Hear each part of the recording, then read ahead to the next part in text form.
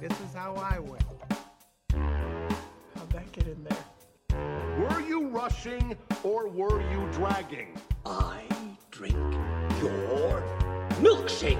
What am I gonna do with a soul anyways? You show me a pay stub for $72,000 on it, I quit my job right now and I work for you. Get it, Jake? It's Chinatown. Yo, Jack of all trades nation, what is up? Tay, what's going on, my dude? Dude, it's been a minute since our last pod. It's been almost 2 months. What happened? Like We did an episode on soccer, and that just took the wind out of our sails. That's what happened. we had That a was a great World mistake. Cup though. Yeah, for some people, I mean, sorry Brazil, but you know, Messi had a good go. That's for Yeah. sure. dude, I've seen so many movies since our last pod. Like so much stuff, and I'm here to talk about it, and I'm excited. Taking off. Bilmo, what's going on, dude? Not much, man. Excited to be back on. You know, like I think the last time I was on, we did the horror pod, right? Ooh, the mega Thing. pod, the mega Yeah. horror pod. And then we were doing the Christmas movies, and that just never happened. So, and then I you had a kid, and that's kind Had of a kid. put things in hiatus. So, congrats to you. Thank you, sir. Congrats and condolences. Having two Yeah. kids is no joke, as you know. I can tell Yeah, by looking at you. I'm spent, bro. I'm spent. The kid wakes up every hour between midnight and 7 a.m. I'm not here for it. I don't like it. No, that's good times. Yeah. Christmas episode, maybe next year. We'll see. We just went so hard with the Halloween. I know. I think that's enough for the audience to digest, and then we can hit them again next year with the Christmas stuff. All right. So we'll get there. Yeah, let's talk football real quick, Tay. Your Vikings, what happened? I'm sorry. Still repping the hat. I see. You okay? You recovering? It hurts, man. It hurts because I don't think the Giants are that good, but the Vikings defense is absolute ass. Kirk Cousins did what Kirk Cousins does and choke in big moments. So it's a little bittersweet. 13-4 is pretty good, but it's a pretty weak 13-4. So, yeah, I'm on a scale of 1 to 10. I'm probably like a 3 right now for the future of You're the good. team. But yeah, you're probably feeling much better with the Niners kicking ass and everything. So Yeah, Niner Congrats for you. Nation right here. Let's see what happens with Big Cock Brock on Sunday. Let's see if we can give it to the Cowboys. Yeah, that'll be a big game. Should be fun. I'm excited. It feels so improbable to have Brock Purdy win a Super Bowl, but you just got to live week to week. That's how the NFL works. So we just got to beat the Cowboys this week. That's all that matters. We'll Yep. see what happens next. I just feel bad for you, Taylor, because you're probably going to be losing the division to Jared Goff next season. So I just feel bad for you, man. I just wanted to bring it up, just let you know I'm thinking of you in these trying times. thanks, man. As a Vikings fan, all you know is pain. So it's cool. That's true. It's true. One of the harder hit franchises, I would say. Well, gents, we've got a full load of movies to talk about today. The last few months have been, I think, a solid movie stretch. Wouldn't you say overall, or what? It still doesn't feel like peak. I don't know. Maybe it's my perspective, but the 2010s felt like between October and January, just a lot of solid movies to go see, almost every year. And the last few years has felt pretty weak. So, are we getting back to Yeah. form, or what's going on? Bilmo, what's your thought? Yeah, I agree, and I guess to some extent that there is a lot I still haven't seen. There's like Yeah. Banshees of Inisherin, the Tar Mm-hmm. movie. I haven't seen The Whale. Like there's a lot of the Fablemans, like a lot of big movies that are up for Oscar, and award season movies. I haven't been able to get out and see as many of those, but it kind of I feel like it's somewhat getting back to form. October to January is generally when you can expect the heavy hitters to come in, and Mm-hmm. because they're all playing for award shows now, and so I feel like there's plenty out there to see, and that's apparently worth watching. All those movies I mentioned apparently are all worth watching, and so there's a lot of homework I got to do still. I'm feeling that, Taylor. I think you've seen a lot of movies recently, maybe a few more than me and Bilmo. I have. So since November, let's see.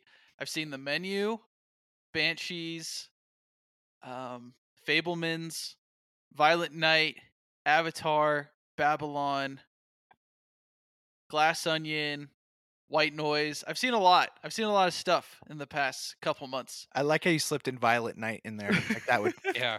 warrant bringing up, but keep fair. You did watch it.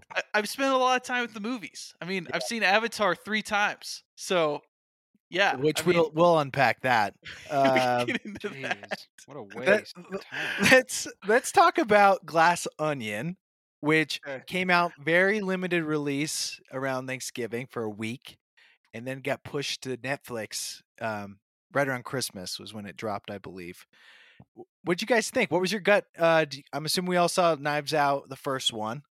We had a nice little follow up, and it seemed like he had a big budget for this one. Bilmo, initial thoughts? What was your gut check on that movie? The gut check was I had a great time. I was able to Yeah. catch it in theaters for that 1 week that it was open, and yeah, I had a great time with it. It's a great mystery. I love Daniel Craig's character. I like the cast.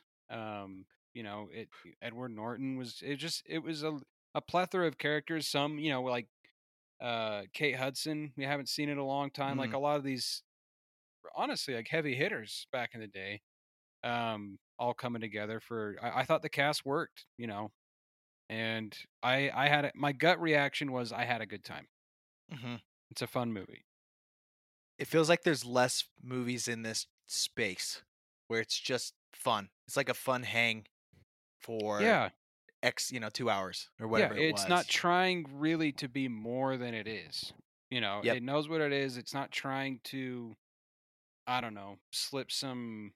I mean, sure, I get Ryan Johnson has some of his messages or narratives or themes or whatever he can throw in there, but it's really meant to just enjoy. I'm not I'm not sitting there afterwards like picking it apart, thinking about it. It's just no, that was a really fun movie. I agree. It is it's like fun to see how he assembles all these different people and can Yeah. weave these threads that are compelling enough to, go for the ride and you're not bored as you're going through it. Taylor, what do Right. you think of his formula, man? Of where he's kind of essentially making an anthology around these movies, Yeah, with Daniel Craig at the center. it feels kind of like White Lotus a little bit to me, Uh-huh. where it's kind of a formula, and he might kind of change the formula moving because the second one's a little bit different than the first. I think just in its kind of structure, considering like you supposedly know what happens right at the very beginning, and then it kind of like goes back in time type of a thing, where it was a little different that way. Um, yeah, I think I watched it at home on streaming on Netflix, and I wonder if my experience would have been different if I would have saw it in theaters, like Bilmo. I feel like movies in general just feel less significant or substantial when you watch it Impactful. for the first time on Netflix. I don't know. I agree. It feels different. 100%. Is that I 100%. agree. I was gonna say I wish I had seen that one in theaters, and I think I absolutely would have, but the 1 week window made it hard to actually get out there and see it. And there were limited showings where we live. For it.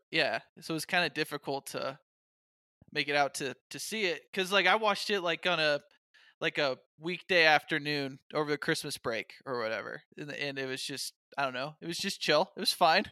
I had a good time, but yeah, I don't know how I feel about big budget movies going right to streaming. I don't know if I'm for it, if I'm being honest.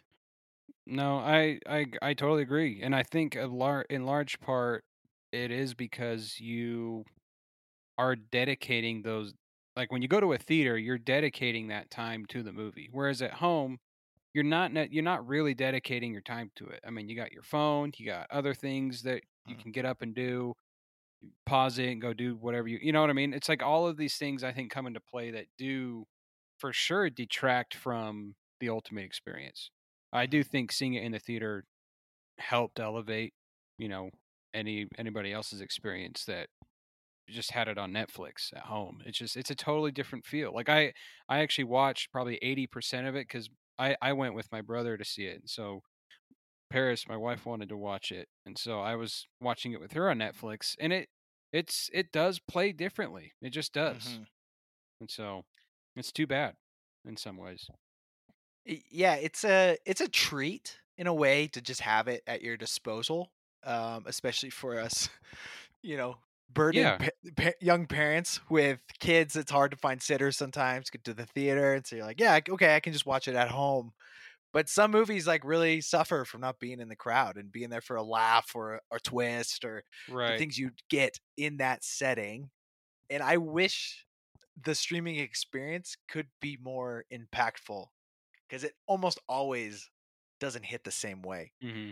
But it's weird because you could find, like, you could watch whatever, like a classic that's just been around forever, something made in the 90s, something, watch it at home, and that could be just like a spiritual experience for you. But for whatever reason, when you watch a brand new movie via streaming, it feels less. And I Yeah. can't put my finger on why that is. Yeah. No, I agree. It's true. It's not like I can't watch any of these other movies at home and it's, I can't enjoy them or they're not as good. It's just, it's true. I don't know what it is.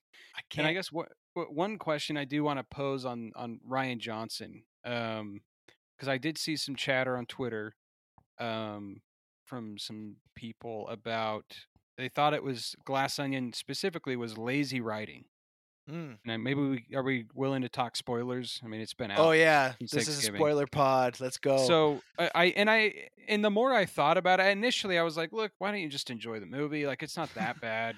But then the more I thought about it, it's like writing the main character to have a identical twin sister is pretty lazy. It's Like incredibly lazy. like it's like the whole twist is like, oh, it's an identical twin sister. It's just like, really? Like it's not smart writing. It's not. No. But it's not, just because it's not smart doesn't mean it's not fun. The movie's fun And regardless. the fact it's played by the same actor makes it even lamer, I think. Yeah, because like that's the you could have thing. you could have two identical twins, and they might have a certain different feel or vibe. Like I've seen that before in other. Like I don't know, I'm trying to think of identical twins I've seen. So like sister, right? They're identical twins, but I feel Yeah. like there's a little bit of a difference between them, like the way they. No.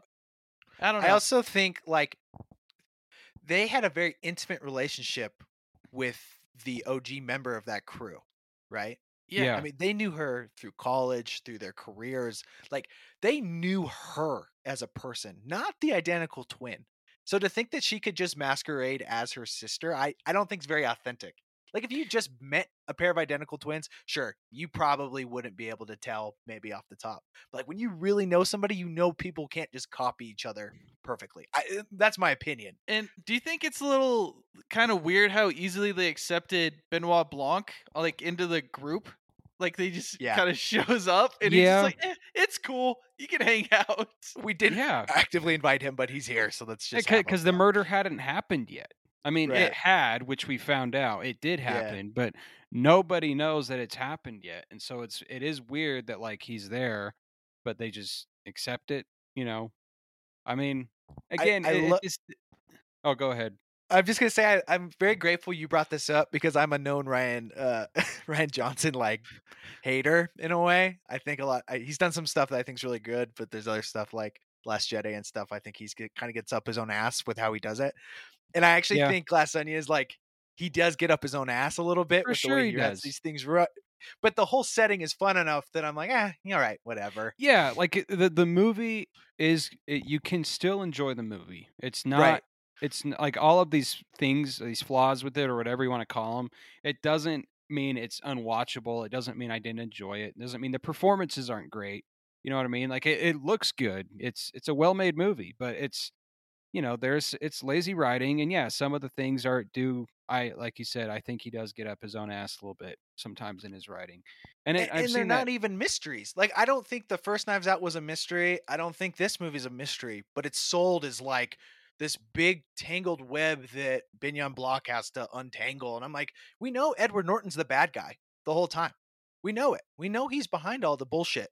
We knew Chris Evans was behind all the bullshit in the first one. Like there was no twist. Like we knew that. Like, Well, and I don't know how he can't like make it more hidden because everything feels very in front of you the whole time. Yeah, I think the best mystery films are ones where you could actually piece it together by paying attention to what's going on behind the scenes and actually putting it together. Whereas in Glass Onion, it would be impossible to solve that beforehand. Yeah, Because because of the way it's edited. Yep. well, and the identical twin. It's just And all feels this like stuff that such a happened previous that we'd have no Yeah. idea. Yeah, it's impossible for the audience to even guess or Yeah. So this one is structured differently for that reason, because it's like, oh, now it's the big information reveal that we have halfway through that now we can piece it together, and it's like, oh, okay, well, I mean, if that's just it doesn't have to be a certain way, right? That's just the way he chose to do it. It just seems it just seems very convenient. I just think like it almost just feels like he's writing the script and he needs some sort of angle on it, and writing an identical twin sister just seems like the most convenient writing, It's a like, cop out for not coming up with Yeah. a more convincing way to maybe have had her survive or create more intrigue yeah, around everything. I don't or know. just and or create a setting in which the audience is able, like you said, Taylor, to like kind of piece things together or figure it out. The movie's not really built that way. It's So just yeah, I agree. It's not built that way. And I wanted to ask Taylor, like, he has a very specific way of what he shows on film to be like you see a scene and then later you realize, oh, that was a deceitful scene. Like you didn't Mhm. see everything actually there. yeah. Where like he actively omitted something from the shot that was actually present the whole time. And I actually think that, like you said, it's kind of lazy, as in he can just always trick you because he's actively just erasing things with movie magic. It's not because you're actually, dumb. it's not because you're dumb, right? Yeah, because like I think of like The Prestige, right? That's I'm got glad a you brought big this up. mystery to it. There's little things throughout the entire Prestige that you could put together the twist and the mystery if you're paying attention. At the end, Just- it all comes into focus. And it all with comes together perspective, and it's yeah. satisfying because you're like, oh shit, that stuff all was shown on And then- screen. 'cause, yeah, then and I you didn't think rewatch anything of it. it. Yeah, the rewatch values, it's worth it because you can go back and be like, oh, okay, now that I know, I'm going to go back and watch certain things play out. And I think Mhm. Ryan Johnson kind of attempted to do that with Yeah. Glass, because you can rewatch Glass Onion, and then you pick up on the things that like Ed Norton was saying that Yep. Blanca was pointing out, that he sounds like an idiot. He's basically just a billionaire dumbass. But those aren't necessarily, I don't know, they're not as interesting. I actually think the first one is superior. I really like the first one. I like the mystery. The mystery's better. I kind of like the crew and the story better. I did don't too. know. And maybe it's because I've had 3 years, 4 years to sit with it and rewatch it. Whereas this one, I don't see myself going back to rewatch this one as much as the first one. It's a one and done for me. It's not satisfying to rewatch, in my opinion. I don't know why, but I felt like I might have liked the second one more for the fun Really? factor. Yeah, which is kind of weird. But I do think the first one's superior in almost every way. So I don't know why that is. Yeah, Maybe it's it is. the It is a cl- better mystery. It's smarter. It's Yeah. I don't know. The cast itself is probably superior too. I mean, it's interesting. I think they both hold up in their own ways, and I think it's like we were saying is if you just take them at surface value, it's gonna have a great time. But if you were like really dive into it and trying to invest in the way it's all really set up, I think it's kind of surface level. Yeah, That's and okay. some of it I falls just- apart. I just Yeah. didn't find the ending satisfying either when they just blow up the compound and destroy Yeah, everything. I didn't Yeah. like that. I didn't like that. it. It didn't feel like, oh yeah, you get him. Like I was just like, this is kind of dumb. That The was lame smashing the because stuff was so long. it was long, and it just I thought it kept was going too and going, long. and then it was like, yeah, I agree. I forgot about that. The ending does kind of suck because the first one's because they're all assholes, right? They're all assholes. And yeah. so why do all of them get just sort of this redemption or freedom from Edward Norton? Whereas I love in the first one, all of them are screwed out of the Yeah, house. the will. And they're the will, and they're all just Yeah. stuck with because they're all assholes. And it's like, great, Uh-huh. none of them get it. And Anna de Armas is just left with the house and everything. And it's like, Yep. that's such a better ending. Yeah, I didn't like this. It was just kind of like a big like middle finger to billionaires, and that was kind of like, okay, is this Ryan Johnson coming through a little Mhm. bit on little thick? I think with the Yeah, the it's messaging, rich but people whatever. shitting on rich people. I'm like, cool. But no, I mean, I think this movie's like a pop song. it's not gonna be one that like changes your life or is extremely memorable, but it's also pretty inoffensive. Because I'm looking at Rotten Tomatoes and it's got a 92% critic score and a 93% audience score. So I mean, people liked it. I think Yeah. it's fine. There's nothing really just nuts. I liked it. Right? It's fine. Like I had a you good know? time. Yeah. Right. Are It's you going to inoffensive. see? Are you going to see Knives Out 3? 100%. I'll be there. Taylor? I mean, yeah, I'll watch it for sure. I don't know if I'll go to the theater, but I'll watch it on Netflix for sure. I'm just saying, like the second one didn't like devalue the franchise for you, where you're like, yeah, I kind of get what this is all about. I don't need to see anymore. Dude, there's so much dog shit being created that I think this is still a lot better than a lot of Yeah, things being made by right by now. Netflix standards, Glass Onion is, and it's The a best. 93, 95%, like no Yeah. question. I'm watching that over more than half the crap that's on Netflix. So Yep. Here. Last minor ass beef. I thought Kate Hudson was so spotty in this movie. I thought she had some takes that were just horrendous. Dude, like, I what's the last movie she's been in? I I thought have she no retired. idea. I don't have no know. idea. I enjoyed her performance. I mean, I didn't really catch anything that I felt was off. I mean, There was a few like you could tell she had to react to something, and I was just like, oh, that was the best take you had. Like I felt like that was like 3 or 4 times Well, where she had to she's be like, oh, I'm scared, or like, oh my gosh, and I was like, oh, this is bad. she's not but I- exactly like a prestigious actor though. No, I just was like, man, set her up a little better. It just felt like they left her a little flat in a few spots, and I thought overall she had the right feel for the character. yeah. I was like, yeah, I thought you could have gave her a little more there. Cool. Well, Ryan Johnson, do your thing.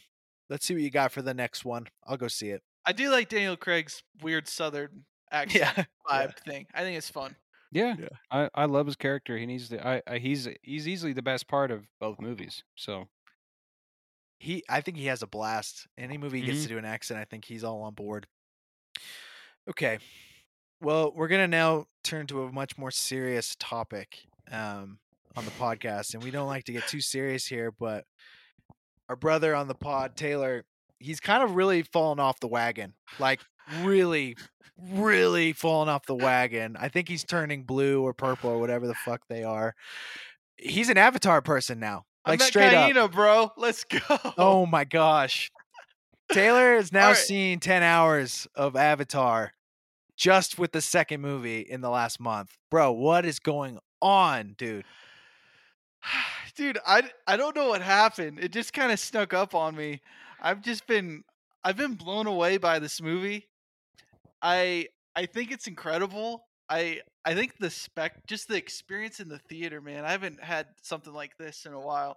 Top Gun Maverick was awesome, but this is just hitting a different itch I had for just like next level visual effects. It set a new bar for me. So Damn, dog. Are you putting this above Top Gun?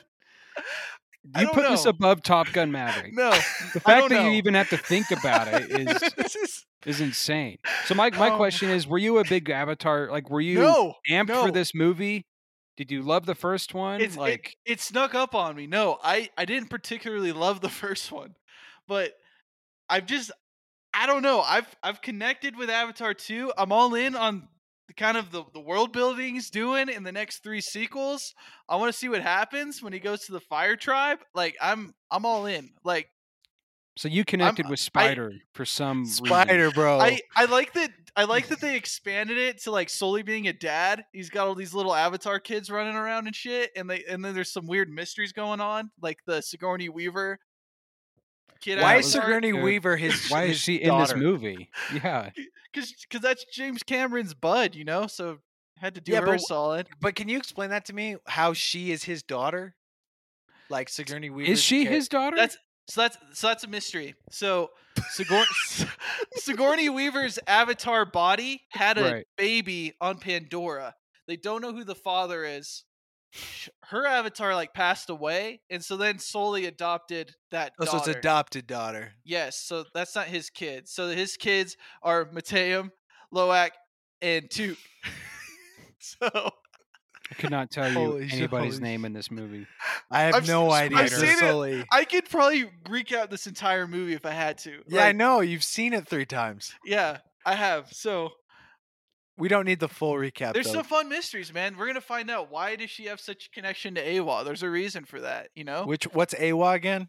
That's like The planet, mother, right? like the godmother spirit of the planet thing going on. Oh yeah, that's right. Yeah, Pandora is the planet, and then Awa's like it's like a Spirit. spiritual force, Like or the something. Force, kinda. Yeah. That's how she controls all the fish and shit. Yeah, she's got like a connection. We don't know why yet. We'll probably find that out later. Cause she got pregnant from the Earth, bro. Yeah, that's what I'm thinking. I'm thinking it's a Anakin Skywalker situation. That's my thinking. I like they brought Quaritch back. I like that they resurrected him into that Avatar body. And he's Quaritch just is kind the of- villain. See, Yeah, that's and the he's- word. That's one of the big down negative things of this movie is The shit was they're lazy. recycling villains now and plot lines. Instead of unobtainium, now they're harvesting whale serum that's It's called worth Amrita, dude. 4 times as much as it's 80 million a vial instead of 20 million a vial. And it's just like they recycled a bunch of shit, and it's just like, really, like this is look. Let's I guess we can just start breaking it down. Go in, dive in, bro. Let's go for the positives. Let's get those out of the way. Okay. I like the world building. I'm there for it. I liked how it looked. I saw it on IMAX 3D, so it's the ultimate experience. Did you see the high and frame rate? I don't know. I don't know what that was. It was IMAX 3D. I don't know if that was the high frame rate was another option or not. But it looks good. It's the spectacle's good. I like the world building, and some of the action was great. Especially towards the end. And that's honestly about it for me. Like I can't really as far as like the story go, like the main problem for me was really it never achieved like making me care about anybody in this movie. The plot, the story, and like the character arcs. I could not like get on board. Spider detracted from about every single scene he was in. Painful. The outcast whale. That Too whole much. that whole storyline should have been in the Biocon, director's dude. cut. He It bangs should have that been in whale the though, bro. director's cut. He He does. bangs the whale. He gets in there. He does. He sneaks in. That does happen. I'm telling you. I mean that sequence alone, that would shave off at least 30 minutes if we just took out the whole outcast whale storyline. And But that's the whole point of movie would have been Avatar, better dude. for- Dude, It's look, the I world get- building. It's just I hanging get out it. in Pandora. That's what it's Why all do you about. need an outcast whale to world build? Like, just show. I don't show the whales, great, but like now there's like a subplot of amongst the whales. There's this outcast whale. that Dumb was shit, dude. outcast It's can't, dumb. can't judge a book because or a whale by for its some cover, dude. reason the other whales blamed this whale for killing all the other whales, and it's just like that's my issue. Is like, why am I supposed to care about this He thing? gets redemption though. Dude, stop. No, But he's no one cares. so right on this. Nobody cares about the whales, dude. No No one. one. That's my problem. It's not like I get it. Like the whale had a redemption. But nobody cares. Like the messages and themes and arcs are there, but the dialogue is so horrific and the storylines are felt so recycled. I was just like, I'm just looking at something cool. I'm not really There's invested in what's so- going on. There's so many characters outside of the whales that you could go get to know them better, understand them more, flesh out scenes for them. Why did we have to stick with the whales so much, dude? Why? All And those they kids can could have just- been better developed. Sully could have been better developed, but they just hit Yeah. everything just like, this is it. Whales are good. Evil military corporations are bad. Let's fight. It's like so Yeah. stupid. Dude, it was bad. It was bad. Do you think the actors actively know the writing is horrible? The screenplay is horrible, but they're like, this is a pretty cool movie though. I mean, it's gonna look insane. It just feels weird that they can't get a little more on the story screenplay level when they put so much into the Right. visual display. Yeah, it's like so much time and focus is on the production and how it looks and the world building that like all of like the actual building like pieces that you need to like really glue all of that together, they go by the wayside. Like Yeah.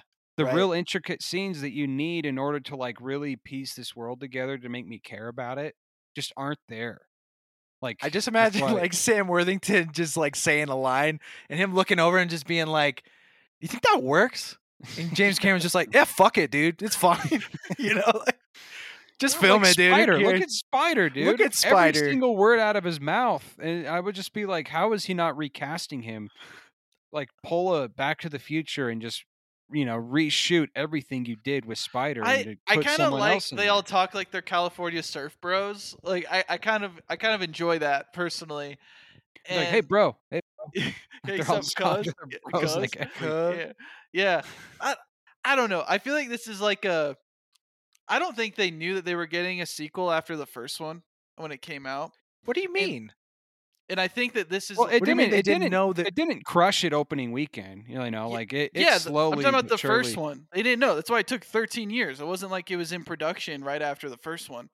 So I think that in this one specifically, it's kind of like a reset for the franchise. It's like we've introduced you with the first one because the first one's kind of like a closed end story a little bit. So it kind of felt like he was kind of resetting it for a completely different story going on, like a longer end story. So I think the So character you're arcs saying the gonna- first movie was made, and he's like, I have no idea if people are gonna like this movie or not, and then it went Yeah. on to gross the most ever at the time, and then then build off of Yeah. it. Yeah, that's my theory personally, because like I think that this story is a little different than the first one, and I think the idea is to flesh little out the different. characters. It's a flesh little out- different than the It's first not one. different, but yeah, It's keep to not going. flesh that out different. No, to It's- flesh out the characters over multiple arcs in multiple movies. What are we fleshing out though? There's no growth. Well, I think it's more with the kids, you know. Yeah, what are the kids doing? Well, we have the one Sigourney Weaver mystery thing going on. We got his son kind of becoming a man, his story. We got Sully learning how to be a dad. There's like different things going on, man. Right, like I get what you're saying. Like I get that like number 2 isn't supposed to resolve everything and should be and all arcs should be fulfilled. It's I just don't care about it. Like he fails to just really make me care, and that's my biggest issue with it. Is I'm sitting in your theater for 3 hours and 20 minutes and you're not able to pull me in. You're not able to make me care. I'll sit there and look at cool stuff, but like Yeah, why am I supposed to care about what happens to these water people, the water tribe? You know what I mean? It's just like I don't know. He's unable to make us care. And that's the my biggest issue. casuals all leave this feeling the exact same way, and I feel the same way. It's exactly what you're saying, Bill. No, there's no investment in any of the characters. It's just the It's all visual happening medium. before you, but you're just Yeah, you don't you're like, okay. Like it's a roller coaster, right? You're like, okay, I rode the ride, and you get off. It doesn't really teach you anything. It doesn't give you really anything to think about after. Like I saw that movie and I was like, what's there to dissect? It really? That's why I'm so impressed. Till you just like the feeling so much that you just like keep going back feeling to it doesn't get even- it. it's just not even comparable to Top Gun Maverick. Like the fact No, that you even like it's insane to me that like the emotional investment that I have and the emotional highs that I get out of Top Gun Maverick, is it's just non-existent in Avatar. Like completely non-existent. And it, like the most I ever like even got really into it was honestly the end action sequence. I thought Zoe The end Saldana action like, sequence kicked some sick. ass, which was dope. Yeah. But I'm like, okay, where is more of this? Like, if James Cameron is unable to write dialogue, just give me some action sequences at least. Like, fill in the gaps with some cool sequences like that, and I'll be there every time. But it was short lived. Those moments of like, okay, yeah, this is cool. And that action sequence was cool, and like he was, it was a little more violent. I feel like than the first one. There was really some cool sequences there, but like then it was over, and it's just like, oh, okay. Like I don't really The- care about anything else. The water scenes just kind of blew me away. That was just It was filmed just in a- overdone. It was just overdone. Like I felt like no. So I'm trying to give you more credit than like the way you felt. I think it's fine that you like the movie, but I'm just trying to I understand. don't. I'm actually I'm offended how just much you like trying this to movie. understand, like, because like I get it. Like I know James Cameron wants to show off Pandora, and he should. He wants to do the world building. We want to see what else is going on in Pandora. But there was so much of it. I felt like it was like Gluttonous.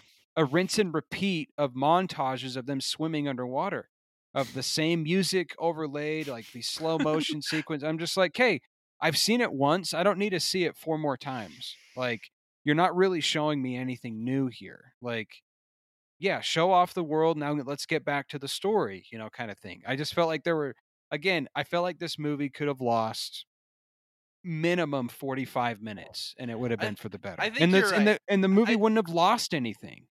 I think between the Water Village and Quaritch coming to attack the villages, I think you probably could cut that sequence down quite a bit. Because it does feel like it kind of gets away from the story, and it's just kind of like, here's like an underwater demo, basically. It Yeah. does feel like that a little bit. Like, I hey, agree. let's show off the technology or the CGI that we have, and it all looks great. It's the state of the art. It looks good, But like, this movie needed to be 2.5, 2:15. Yeah. Yeah, trim it down. And can we get a little nuance? Like, why is it that Sully is God and like just the savior for the planet, and then Quaritch is just pure evil, just trying to watch the world burn? Like, can we get a little more? It feels It's pretty black and white, It's so Shakespeare, black and bro. white. It's Shakespeare. Is well, it? they Is that try what we're to. saying? Is Quaritch the Marine guy? Yeah. So Shatters yeah, his own skull as I yeah, a the love fact that. that like they try Avatar to work boy. in the fact that like Spider is his kid, and like that's supposed to give him an interesting angle, or I guess make it make his character more empathetic or whatever. It's just like No. it just doesn't work, dude. No, And it it's doesn't mostly work. because of Spider. And Because Spider's Spider walking around sucks. fucking everything up for all parties. Like, we can't even kill the villain. Like, Spider has to go down and save him somehow. Digs him up from his water grave and Oh, hisses dude, at him that- and swims that- away. I- Like, what I are we just- doing? I just love Spider's adaptability. The dude's straight on Navi as a human, dude. He can climb 3,000-foot trees. He can breathe underwater. He can go anywhere. dude, and the fact that and when I saw him going to rescue, I'm like, because I thought he was dead. I'm like, okay, we're done with him. But the fact that they're gonna resurrect him for the next, Again. is he gonna be the villain for the next 3 movies? I think so. I think Yeah, that's like, he'll the plan. just dude. gain power. He's just gonna keep gaining He's- power, dude. He's just the least interesting villain ever. He's so black Yeah. and white, and it's like, just use him for the first one. Like, I would love to see some like, get me another villain like that's on Pandora, like maybe Yeah, some somebody Civil else. It's like, War, Hey Civil man, we War got type we got action that's going Carmela. on. We got Carmela Soprano, dude. She's the general now. but like, why couldn't you have another person living on Pandora that like wants to work with the Earth people to like have some good reason why they want to get into cahoots with them? Or you mean something? like a Navi is like? Yeah, like the same way Sully got in bed with the Na'vi, like the Na'vi get in bed with the humans for some reason, right? It's like in Lord of the Rings, the humans start working with Saruman. They're kind Yeah. of like, hey, yeah, we're gonna fight for your cause instead of our people's cause. It's like it. I don't know. I Maybe think it's on the table. It's look, on it's the just table. different we angles. have 3 more movies, to maybe this will happen. But it's like, why are you keeping this Marine around? I don't get it. It's lazy. He doesn't seem Super that good at lazy. his job. No. I And just I don't don't buy buy these it. humans that just want to go to these planets and just destroy everything and willing to die for shit that they're never going to see the actual like impacts or value from, right? It's Like, generic. it's just like, yeah, we're military people and we collect this serum or this unobtainium so that we can be, you know, Well- make these well, the- corporations the- rich. It's The like, the army's there because Earth's dying, so they're trying to claim Pandora. That's like their whole objective. okay, I guess that's true. I don't It's know. just it's generic. The whole just very number bland. 1 and 2, they suffer from to me, it's just like James Cameron was like, "Hey, what you could put into a computer generator, give me a typical villain. And then give me the typical dialogue that their motives that they would do or say." And it's all so generic. Like, and the dialogue is even further enhances that point, in my opinion. It's just none of it's interesting, and none of it's investing. It's a spectacle, looks cool. I'm impressed with the world building. You know, the fact that Cameron just kind of conjured this from his mind, which is it. That's all well and dandy and cool, and I'll look at it. But like, he just misses the mark entirely for getting me to be interested in where the characters are going, their motives, and where it's eventually going to end up. Will I see the third one? I probably will. Like that's the thing is like I I'll do go. think it's an event. These movies are an event, and if it's on IMAX 3D, like it's kind of like I'll be there, but like not for the reasons I wish I were For going Taylor's for there. it. Not the same reasons Taylor will be there. Exactly. Taylor, final statement on the movie. Go ahead. We'll let you get the last word in on this Yeah. one. Unless you got more, Bilmo, you want to unpack. No. Yeah, I'm done with I think this. we've given it enough time. I think certain movies are created to scratch certain itches, and the things I look for in Avatar: The Way of Water are different, than something like Banshees of Inisherin, where it's more of a kind of a heartfelt, character-driven story, whereas I think Avatar is more of a visual storytelling. It's just kind of the vibe. It's like, okay, we have to have a story but that's not really the point. Like I think Pandora and the fact he's computer generating this world entirely is kind of insane. Like there's nothing like it. You compare it to any Marvel movie that just looks like absolute ass compared to it. And I think for me I wanted to enjoy it while it's in theaters. Will I watch it on my TV at home? Probably not. So I think I was going for the spectacle. I think that's what really kind of struck a chord with me the most. So Haven't are you seen something done like with it? this. Will I you was see gonna it say, a fourth? are you going to go for the 4P? I think I'm done. I think I'm good. I think the 3's enough. I've seen it in different formats, so I've seen the high frame rate mode and just standard 3D, and I think I've got the full. I'm good. I'm good until Avatar 3 in 2024. I'll be there. Till next time, Avatar. All right, Taylor. I'm still worried about you, but I am We'll happy check up you're on you happy. once in a while. We got to This check movie- in on you. This movie's not getting enough love for making $2 billion. Like, I there's think not it's enough. gotten plenty. No, man. There's just not a lot of people out there. Just being So like, real quick, let's touch on this point real quick, because if you've noticed on my Twitter, I've been tweeting at these. So what I've noticed is there are some staunch defenders of this movie, and it's weird because it's not necessarily they're defending the substance of the movie. They're more like obsessed and like standing behind. They love the fact that this is just making big box office numbers. So there's this account I follow that they tweet, weekly or daily updates of movies that are out in theaters and giving their box office numbers. This account has been obsessed with Avatar. Not just because they just tweet out what their numbers are, but they'll like always have these comments like, "Oh, don't, doubt James Cameron." And so like I just wanted to go press some buttons, right? So I tweet and I go, "Hey, here are the top 10 movies grossed of all time, adjusted for inflation. Avatar 1 and 2 don't even crack the top 10."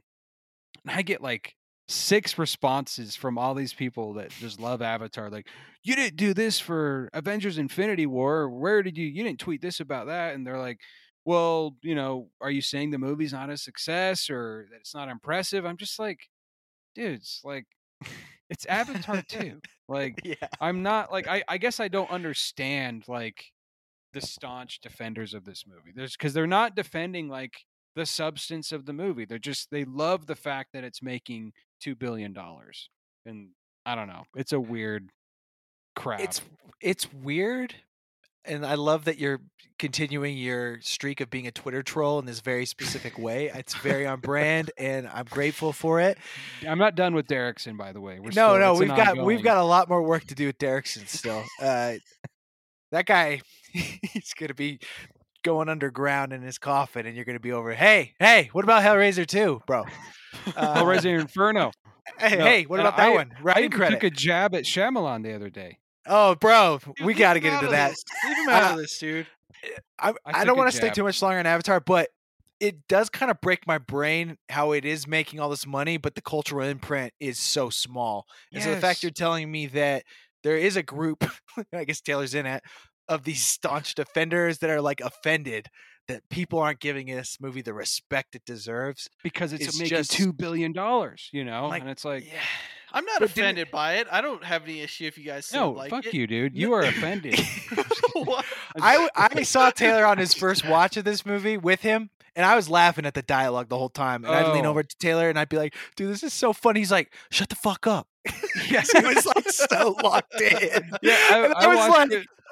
I watched I it with my could- brother, and we were cracking up. Like I was rolling cracking our up, dude. eyes. I was laughing so hard, and Taylor's just like dead-eyed, dead serious. He's like, "Oh shit, I think his son's gonna get killed." And I'm like, "Dude, come on, man!" Like he just wasn't there with me on that wavelength, and it made me super sad. It actually really bums me out. But I don't know. There's no memes. Like the only memes are about Spider. It's the And family best photo, meme- right? Yeah, the best meme about Spider is Spider from Goodfellas. If you guys saw that one floating around, because you remember the Uh-uh. one. You remember the Yeah, barkeeper? yeah. And he that makes kid's him name dance. is Spider, and he's like, Yeah. "Dance, Spider!" He kills him. And so they put fucking Avatar Spider at the bar with freaking Pesci. So Yo, I don't know. I do think it's what you said real quick. I do think it's fascinating that the cultural imprint is almost I would say non-existent. Doesn't The exist. extent that it does exists solely in when you're talking box office, Yeah, which I just think money. it's fascinating. Like I was saying this the other day. I was just like, look, I just watched Avatar 1 like 3 days before I saw the second one. I didn't catch the first one when it came out in theaters. And so like, but like even from then until now, I knew nothing about it because even though I knew it made all this money and I knew it was the highest grossing movie of all time, but that was it. There was no other. It didn't change. It didn't make an impact on like the film lexicon. No one's quoting the movie. No one references any of the characters. Like it's non-existent in like film dialogue. It Mhm. only gets mentioned when you're talking box office, which is I do think it's fascinating that a movie can make the most money out of any other movie at the time, and you're not even really talking about it. Like Yeah. you're not Yeah, I talking think- about the movie. You're talking about how much money it made, but you're not talking about the movie. And I think that's it's fascinating. It's box office and technical prowess. I think those are the two things. Yeah, I think yeah. are- Yeah. Yep. It's, our friend Frank, he called it a tech demo that he was going to see. And that's kind of how it feels in a way. Yeah. It's like, oh, this is what a movie could be. And it is kind of just a format to show you what it could, like what it is versus like actually make a fully formed product in a lot of ways. So I will give James Cameron props that he did create Spider, which is something for us to talk about because there's literally nothing from a character perspective to talk about from the first one. I don't think I can't think of anything I'd ever want to bring No. up. So improvement little by little, right, Taylor? We'll get Yeah. there. Yeah, dude. Wait for 3. It's gonna blow us away. I need to know how he's gonna make the people fire people. Like Ash I get people. being They're called the Ash Oh, tribe. sorry. I get how you could be like water people. I don't know how you could just live in fire. Are they like There's like he mentioned there's like 2 other tribes that are going to come into play in the Yeah, it's next kind of one, right? like Avatar: Last Airbender style. it's a cool format. I give it to him.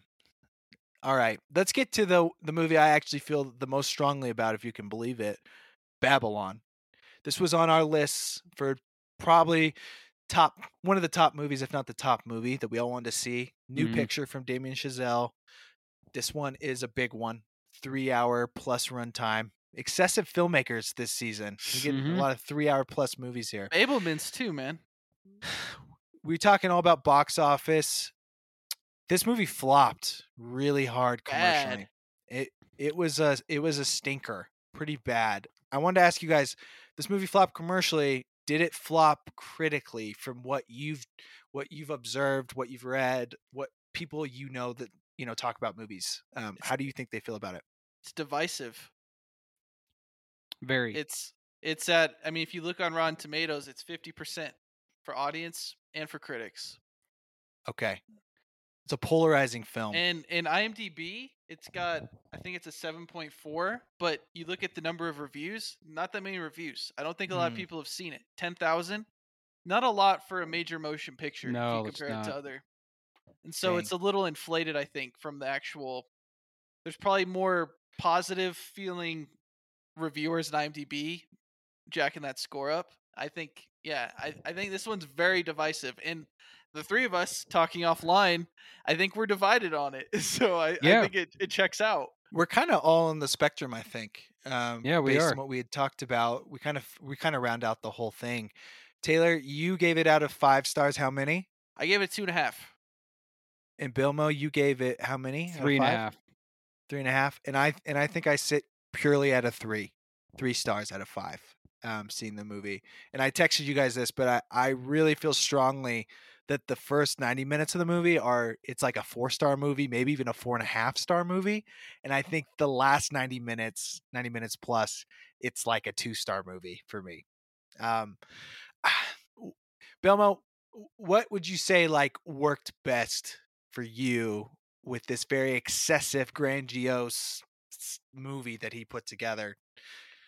I think the energy, the editing that definitely plays into the energy of the movie. Like you said, I think the first 90 minutes, it was almost, there was no point in which you could breathe. I mean, it was just one thing after the next, and the energy just kept carrying over to each scene. Yes. And as the the insane party at the beginning, I love how we meet all the main characters at that one party. It's an insane party, and Yeah. it's, the movie is expertly made. Like whether Agreed. the story or whatever, it is, there are some insane sequences that Chazelle put together. That party sequence. I mean, there's a lot of long shots, long takes in that movie, moving around. The cinematography, like the movie looks insanely beautiful. Like there's just, Chazelle's fingerprints are all over this movie in that regard, that it's made by an expert. He knows what he's doing behind the camera, and that makes it more investing. It's beautiful to look at. It's engaging. The energy just pulls you right in from the beginning. And I would even say it leading up to the entire sequence where they're in the desert filming, all of those movies out, and like that whole sequence is like a 5-star sequence. That whole thing was just like, it was incredible. I want to say the opening party scene into the desert film set scene, that shit's impeccable, I think. Yeah, and, it and was Taylor, insane. you saw it before me, and you slightly colored me, kind of it just didn't really hit the mark for you. And up through that scene, I was like, this movie's incredible. I was locked in, and I was actually so impressed for the same things you're saying, Bilbo. The editing, the music, the whole score around this movie Music is great. Fantastic. Justin Hurwitz kills it again. And I do think a lot of his stuff sounds kind of similar to his other movies, but it all works fantastically. And the cast is just so well formed. You can't go wrong with Margot Robbie, Brad Pitt, and Diego Calva, who I think is fairly new on the scene, and at least in I hadn't mainstream really seen him film. before. Taylor, what was your thoughts around just like the way that whole movie starts? So you're right. The energy is kind of nonstop. I thought the music stood out to me. That's probably the highlight of the movie for me. It's just the score. I thought it was great. I mean, watching it, I think the comp for me is probably Wolf of Wall Street as far as kind of vibe of the movie. Just a kind of an excessive, debaucherous, kind of raunchy.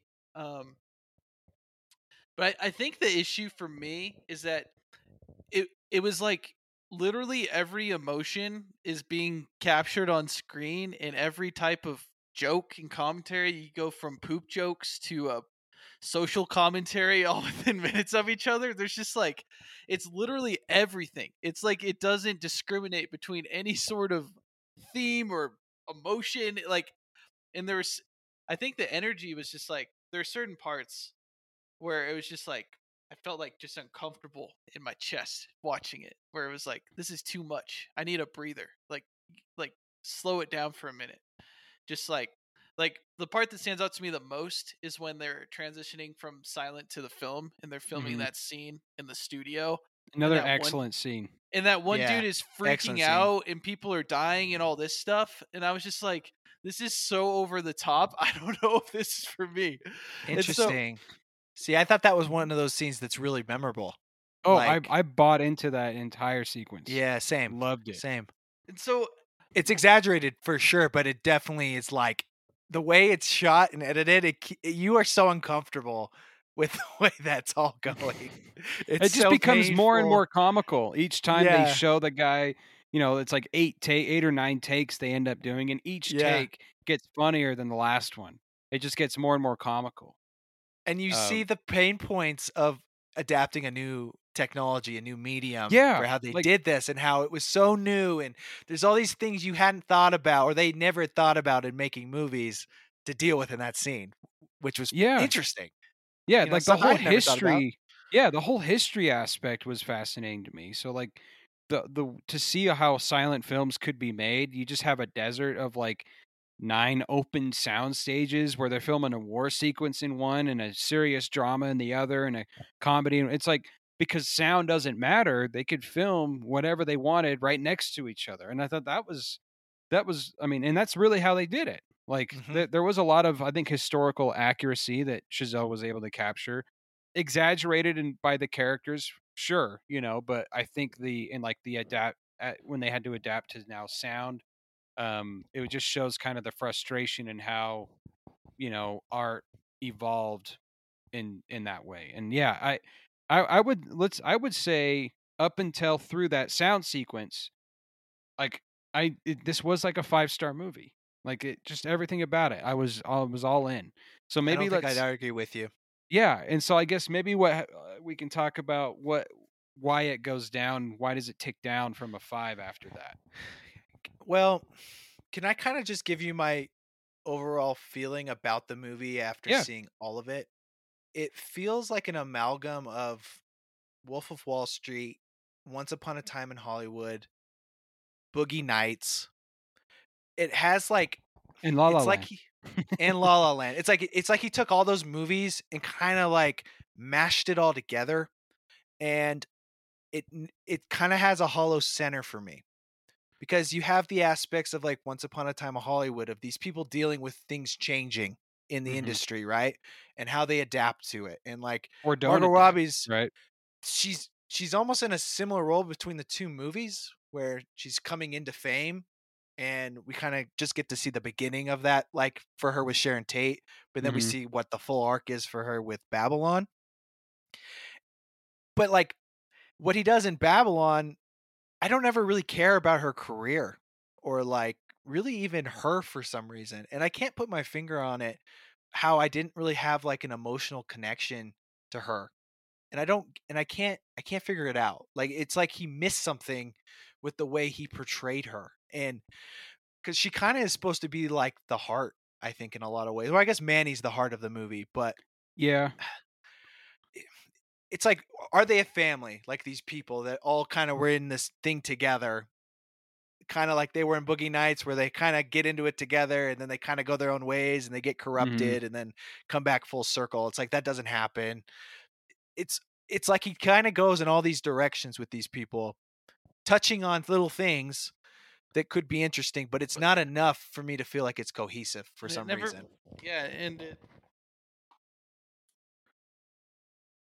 Technical difficulty. yeah, sorry, my headphones fell off. But it never that was kind of my issue, right? Is like I didn't know what he was trying to say at the end because it's like, are you saying like, oh, I wish we could go back to the old ways where we didn't have sound and we had these crazy coke-filled parties and people peed on other people and people died, and we just threw them aside, and it was like because sound objectively improved movies and made it a better experience for the audience and kind of like paved the way for the future. So it's like I didn't really get what he was trying to say at the end, or he's just like movies See, are I felt awesome. the- Is that what he's trying to say? Well, I was gonna say I felt the opposite. I think he's very direct with what he's trying to say. I actually think Very. he's too heavy-handed, and not to get Nolan on you, Bilmo, but I think he kind of gets too preachy with the way he talks about cinema.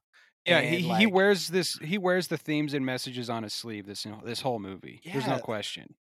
And yeah, there's no question that the whole and from the dialogue of the characters that are continually yes. spewing phrases of, "Hey, yeah, movies are art, and this is magic and the dream of being famous, and like all these things that like very much explored in La La Land. And to me this is just like, and I've read this elsewhere, that like La La Land was essentially the dream version of the dreamscape of Hollywood, and Babylon's more the hellscape of Hollywood. They're different time periods, but he is showing kind of both sides of the same coin, right? That hey, Hollywood is obviously the center of both of these movies, but here are two wildly different experiences that can happen. And I think that's definitely one thing he was exploring. So the way he shows the pre-talkie movies being just pure debauchery, the whole industry is just filthy and crazy and fun, and then it kind of gets to this prissy high class Yeah. level. Like, were we supposed to believe that? Like that all the Hollywood people just kind of cleaned up, and it was like this is the way we do things now versus the way they did them before? It felt Well, like that would carry over, but maybe I'm just but it misreading did, things. right? That's kind of what you're right. I mean, I kind of like that like on the surface, hey, we've changed, we've gotten better, but then you see the Tobey Maguire sequence that like, oh, Yeah. this side of, the debauchery has actually gotten worse. That like it's almost like when More it came to vile. it came to a point where you can either just go more like it just like divided. It was debauchery, and then they got classier, but it also got more vile at the same time. And you see both sides of that, and Margot Robbie obviously can adapt to that new scene. And some people never really left the debauchery, and you see how much lower they sunk. Like you see that opening sequence and you think it's the most insane thing, and then you get like a horror movie for 15 minutes with Tobey Maguire of just some of the grimiest, slimiest Yeah. feelings. And I like the analogy. A buddy of mine mentioned it. He read it somewhere that it's almost like the movie's descending into hell. I mean, and Tobey Maguire is literally the devil leading them deeper and deeper, like into hell. When you're literally like, for these people to have feeling anymore, to get any sort of satisfaction, they can't just go do cocaine at a party. They're now paying to see some guy eat a live rat, and it's just like crazier and crazier and darker and deeper. And, I just think it's interesting he's showing that side never left, right? On the surface, Hollywood's changed, it's evolved, more mature, more high class, whatever it is, but the other side, the underbelly of Hollywood's never left, and they're still there, we assume today that the underbelly is still very much alive, right? Yeah. So I don't know. I I guess think that was one aspect that I thought was kind of cool that he was saying. I guess I'm missing how that connects with kind of what he's building with the other character arcs. And maybe it's just he's just paying for his own ambition and just trying to touch so many things that Yes. it gets Yeah. muddled. He's trying to say between- too many things at once, right? Yeah. And I think that's where he kind of gets this unfair comparison with some of these other classics and, truly remarkable movies like Once Upon a Time in Hollywood, which is so laser focused on what he's trying to say for each of those arcs. That's very clear what the point is. And comes In full Wolf of circle Wall at the Street- end, right? Exactly. And Wolf of Wall Street's the same way, like the way excess and this whole culture is just so destructive ultimately. It's like in this movie, it was kind of like, okay, I guess there's some of that and there's some of this. What is it really you're trying to get at? And maybe it's a little bit of everything. It makes me feel like with him that he is a masterful director, but I don't know if he quite matches it with his writing overall, and it just is like, there's something missing that it's hard for me to put a finger on as I'm trying to think about what I would do differently. And maybe it is just shortening it up. Maybe it was just too much, too bloated. And we can talk about the last scene if you guys have feelings on the montage, which he kind of shoehorns in there. I mean, I hated it. It's. I don't know that I hated it. I just don't know that it worked. You know what I mean? Like, it was just so obvious throughout the whole movie. Like, obviously one of the themes he was touching on is like the importance and evolution of movies and storytelling. And he just kind of throws that into the end montage sequence of, it was jarring, I mean, to see Avatar in Babylon. You know what I mean? Like The and Matrix. Jurassic Yeah. Park, and it was just like, does this belong in the movie? Like I want to. I don't think it does. But does it? You know, and like my question I go back and forth on is like, is it the ultimate message that's not working, or is it the messenger, or is it the receiver of the message that I'm not getting it? You know, it's like, because I get what he's saying. I don't think there's any dispute as to like, well, what is he trying to say here? Like, it's very obvious what he's saying. It's just, why is he saying it, and why is he doing it in the way that he's doing it? So like, I know. I guess me and Ben, you saw Fablemans, right? I didn't. Okay. I saw this instead. I was choosing between the two, and I saw Yes, Babylon. these movies are very similar in that they're both kind of about making movies to an extent. And movies are good. Yeah, but like my issue mainly with the montage is if your movie's so long that you have to show me scenes from the beginning of the movie again, that drives me insane. I'm like, I just watched this. You don't have to show me what I just watched. That pissed me off. That's the main part of the montage I didn't like. But I feel like the Fablemans, because it's about Steven Spielberg's life and kind of how he discovered movies and directing and kind of, you know, his beginning, right, is dealing with his family and I don't know, getting to that, it felt like a more kind of hopeful, kind of positive feeling as I left the theater. They're like, oh, this guy really loves movies, like in a genuine way, and it kind of makes me excited about movies in general. And even also, like, I was like, man, I kind of want to make like a movie myself just after watching this. Like, it kind of hyped me up for that. Whereas with Babylon, I'm like, obviously he loves Chazelle loves movies, but I feel like it didn't come clear to me that like from what I just watched that like Hollywood and movies in general are a positive thing for if it leads to the type of behavior shown in Hollywood. You know what I'm saying? Yeah, I agree with you to an extent. I think he did do a good job of showing the triumph in making something happen against the odds, right? And like the collective achievement of all of these people coming together and making something magical that then, you know, supersedes and transcends anything you could have ever hoped for, is when other people see it later. You know, it gives them a feeling and emotion. But you're right, that's all littered with dead bodies in this movie as well. So it's like there's a price that comes with getting to this thing that people just consume on a Saturday afternoon, which is somewhat of a mixed message. So I can see where you're coming from with that. Yeah, and I again, yeah, I agree to an extent as well.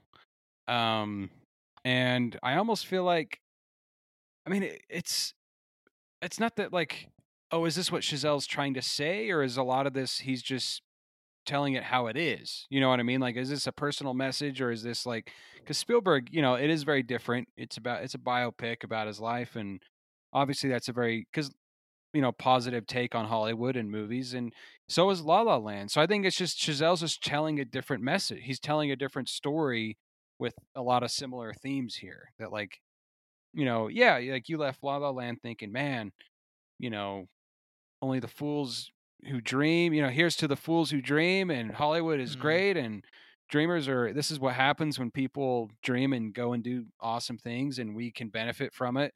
And he's just kind of, to me, Babylon's just like, well, there are also other things that happen in Hollywood. Like, this is just one side of it. And I kind of appreciate that. And to me, it's like, what is the title? You know, like, it's called Babylon, you know? So it's like, Yeah.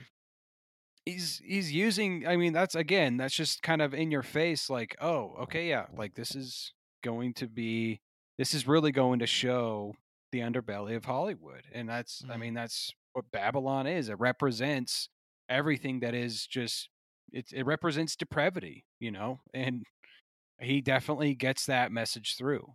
And I do agree with you, Wesker, on the point of making us care enough about, like, for example, like Margot Robbie's character. I think this is one of, if not her best performance. Like, I really thought she was excellent in this movie. She is very good. I mean, she is extremely Very good. versatile. Yeah.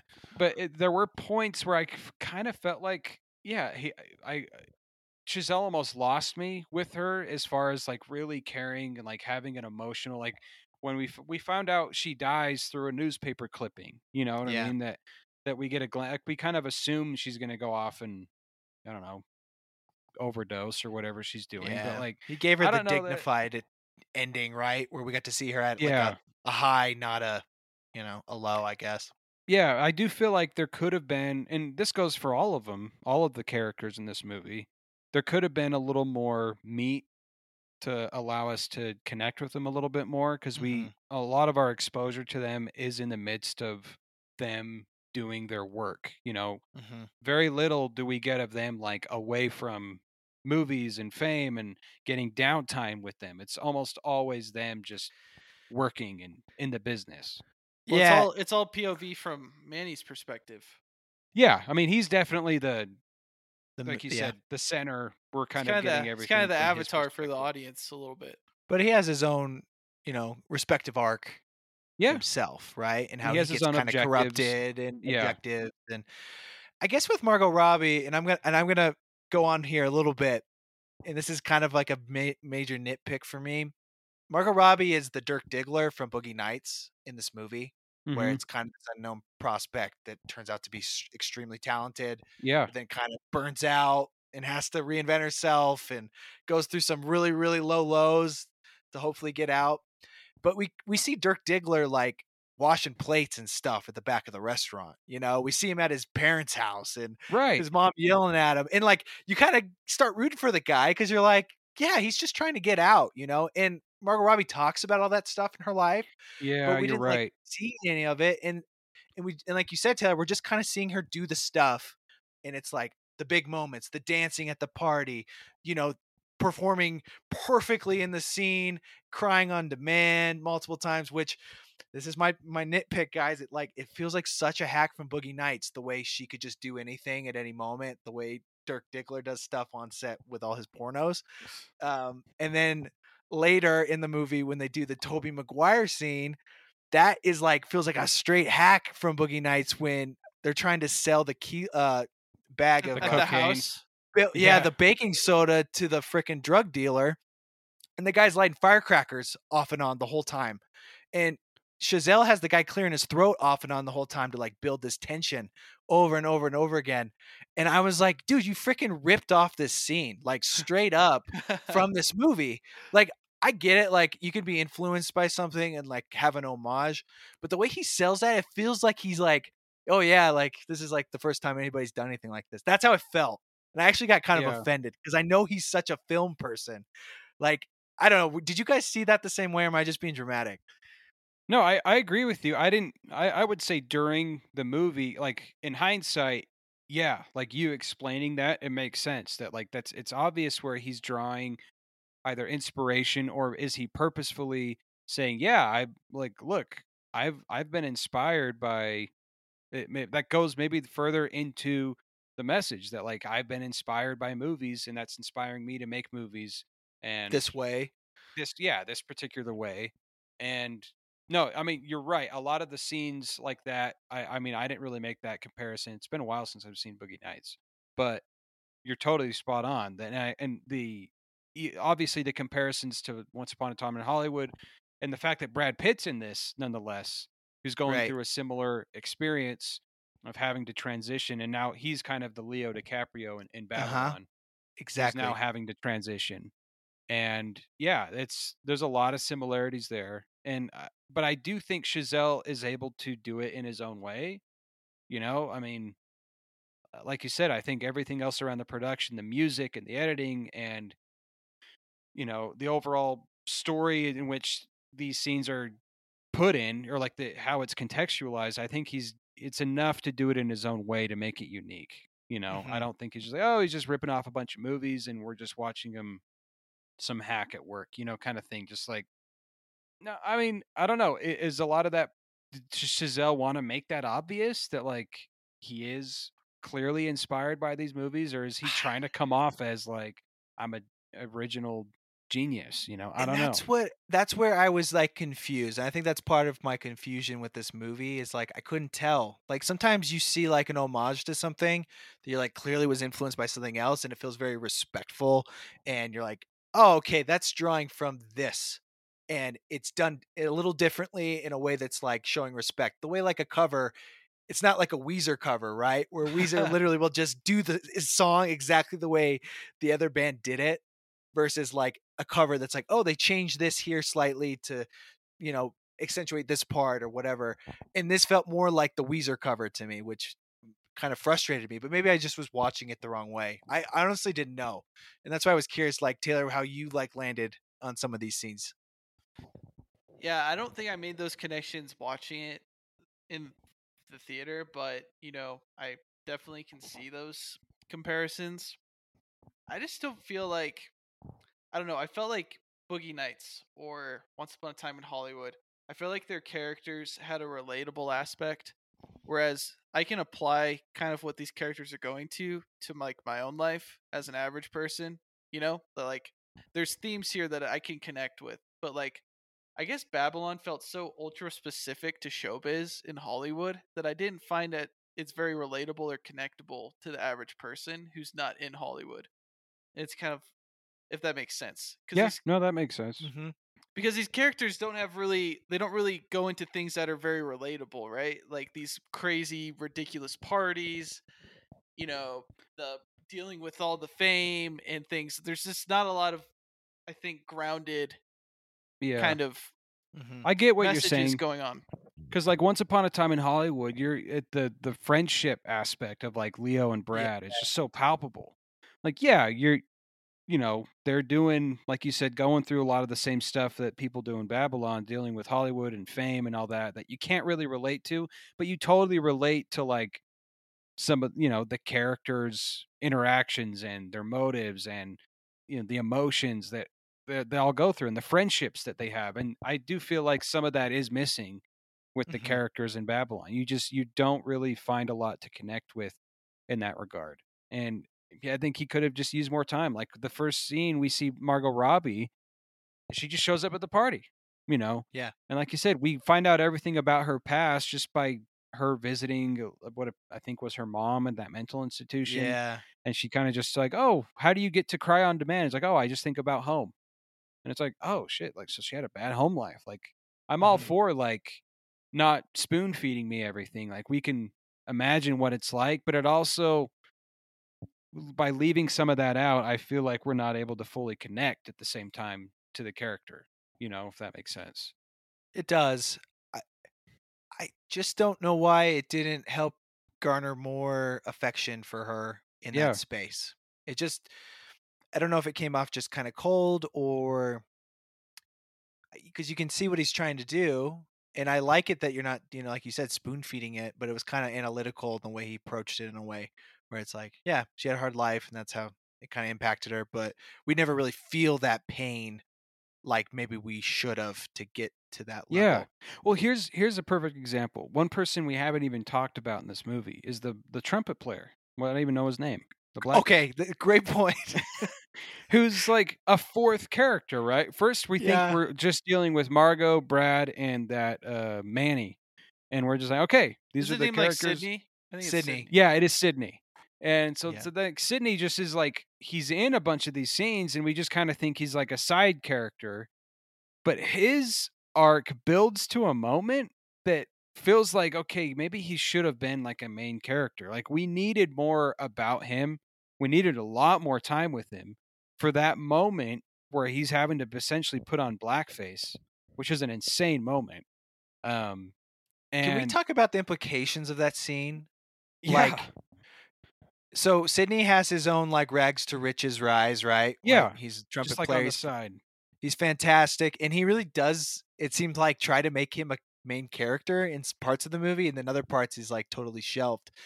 It gets to the point where he's famous. They're making movies around him, and like you said, they want him to be in blackface so he looks black like his other castmates or bandmates. He looks right? like it's almost like he looked white. He looked you know, white on with the way camera. the lighting was. Yeah. And I was confused because they wanted to do that so that he looked black and they could sell that movie in the South, right? To black audiences. I was confused why he was so offended by that. and maybe it's just a part I just didn't pick up. No, you're right. I mean, because it's like it's clearly like your gut reaction is like, oh, this is horrible, right? Yeah, he responds so violently against the notion of like, you're gonna make me wear this shoe polish, right. which I'm like, yeah, that is like demeaning. And we talk about blackface where white people dress up like black people, and you're black. and we're caricatures of black people, which is offensive and wrong, and all that angle of things. But like in this way, it was like, well, you're actually like supporting your bandmates by fitting in, right? So you And don't Manny look like a even white person. explains to him, he's like, look, it's just like makeup. You're putting on makeup for the movie, right? Like, Right. He kind of he tries to like play it down in that way, and yeah, and it's like this struggle of him like you don't really fully grasp it for the reasons that you're saying. You know, like is this as offensive as he's taking? Like, because again, the gut reaction is, of course, it is, but in the context of like, yeah, like I'm doing this to support my other band members, and or you know, the movie, and then afterwards he quits and he gives up his fame, but it's just like none of that felt earned whatsoever for us to really like. Again, if we had spent more time with him and had more background, like he had his own scenes. He had a lot of scenes that we spent with him without Manny or any of the other characters. And so, like, it's almost like But Chazelle weren't they wanted like to make comic him a relief character. scenes? Wasn't he just like dogging on his bandmate most of the time? I felt like he showed up and he was just talking Yeah, shit, yeah, being that's funny, true. Even like and the then he moments kind where of he was like getting famous, we had a few moments of like him like feeling out the house and like his new get in the car. Yeah, But we just didn't really. We didn't know enough about him to be like, why is this a struggle for him? To do like right. that scene that we're talking about, and it's true. It's a complicated scene, and I think it's more complicated because we just don't know anything about this guy to see I guess I'm why. confused because I'm like, the message would be like the opposite, right? Where Manny shows like, you need to put on this makeup so you look like a white guy, right? Yeah, Like, that's different, right? I need you to look like a white person because we're trying to You're sell too this dark. across the country, right? Right. But the fact they're like, no, I want you to look like a black person, and the way the lights pick you up on camera, you look white. So it's like, so he was cool looking white in the scene. Right. Yeah, I don't know. It's confused. Like, I'm confused. I feel like I missed something. Yeah. Taylor, thoughts on this? Taylor, yeah, weigh in here, dude. You've got a better memory for this stuff. Maybe there was a line I missed or something. Well, I think it's basically them saying I guess it's implying that he's not black. Like, that's probably what was offending him. It's saying, like, he's not black enough. you're not black enough. I think that's kind of Yeah. kind of the underlying what they were implying. I think that's why he got so offended. Because he's like, I am black, so why do I have to put on this shoe polish cream stuff to become quote unquote black? To make me something that I already am. Yeah, that I already know? am. It's like, yeah, it's like he's not being valued. I think that's why for who he is. Yeah.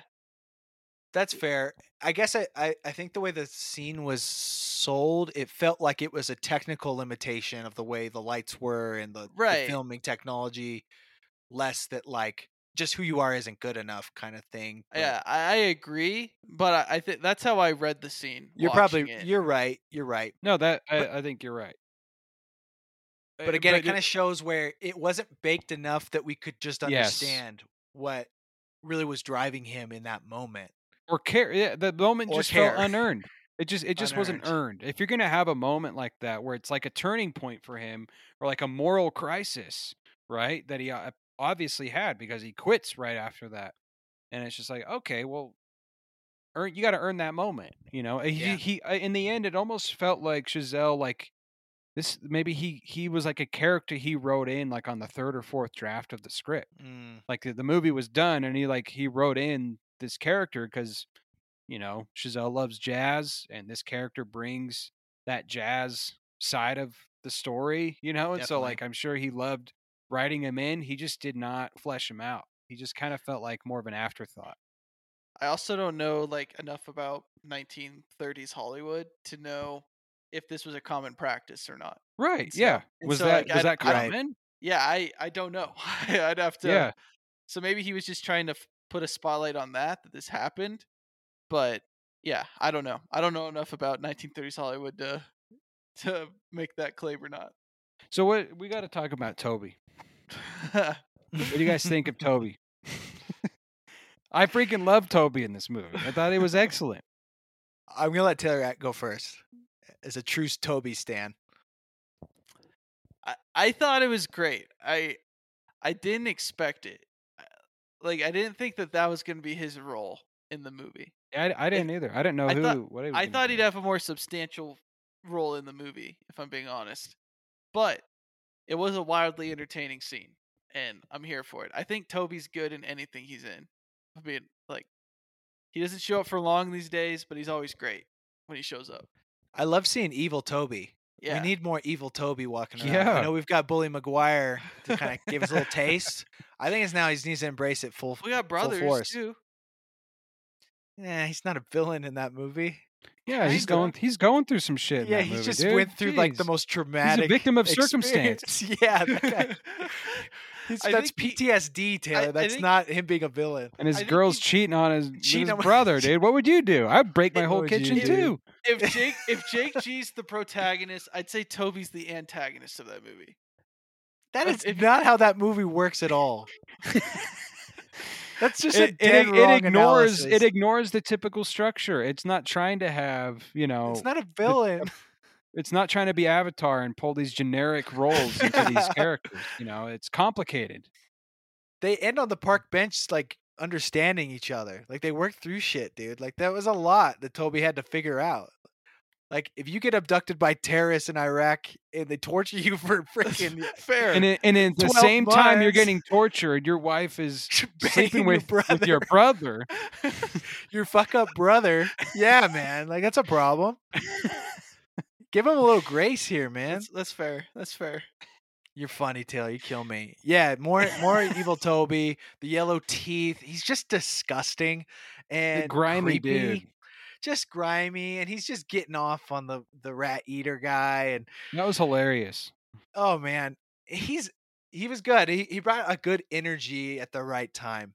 And I Yeah. already gave my like nitpick with the scene, but I was definitely Right. glad it was him on the couch, and you felt a little terror with the whole posse. Oh, right? It was man. just so weird. Yeah, I would just say that whole sequence from beginning to end, by the time they leave the tunnel, like I was like, just my heart was pounding. Like you're invested in that whole sequence, and that's really where I was like, hey, Chazelle needs to do a horror movie because that felt like a horror movie.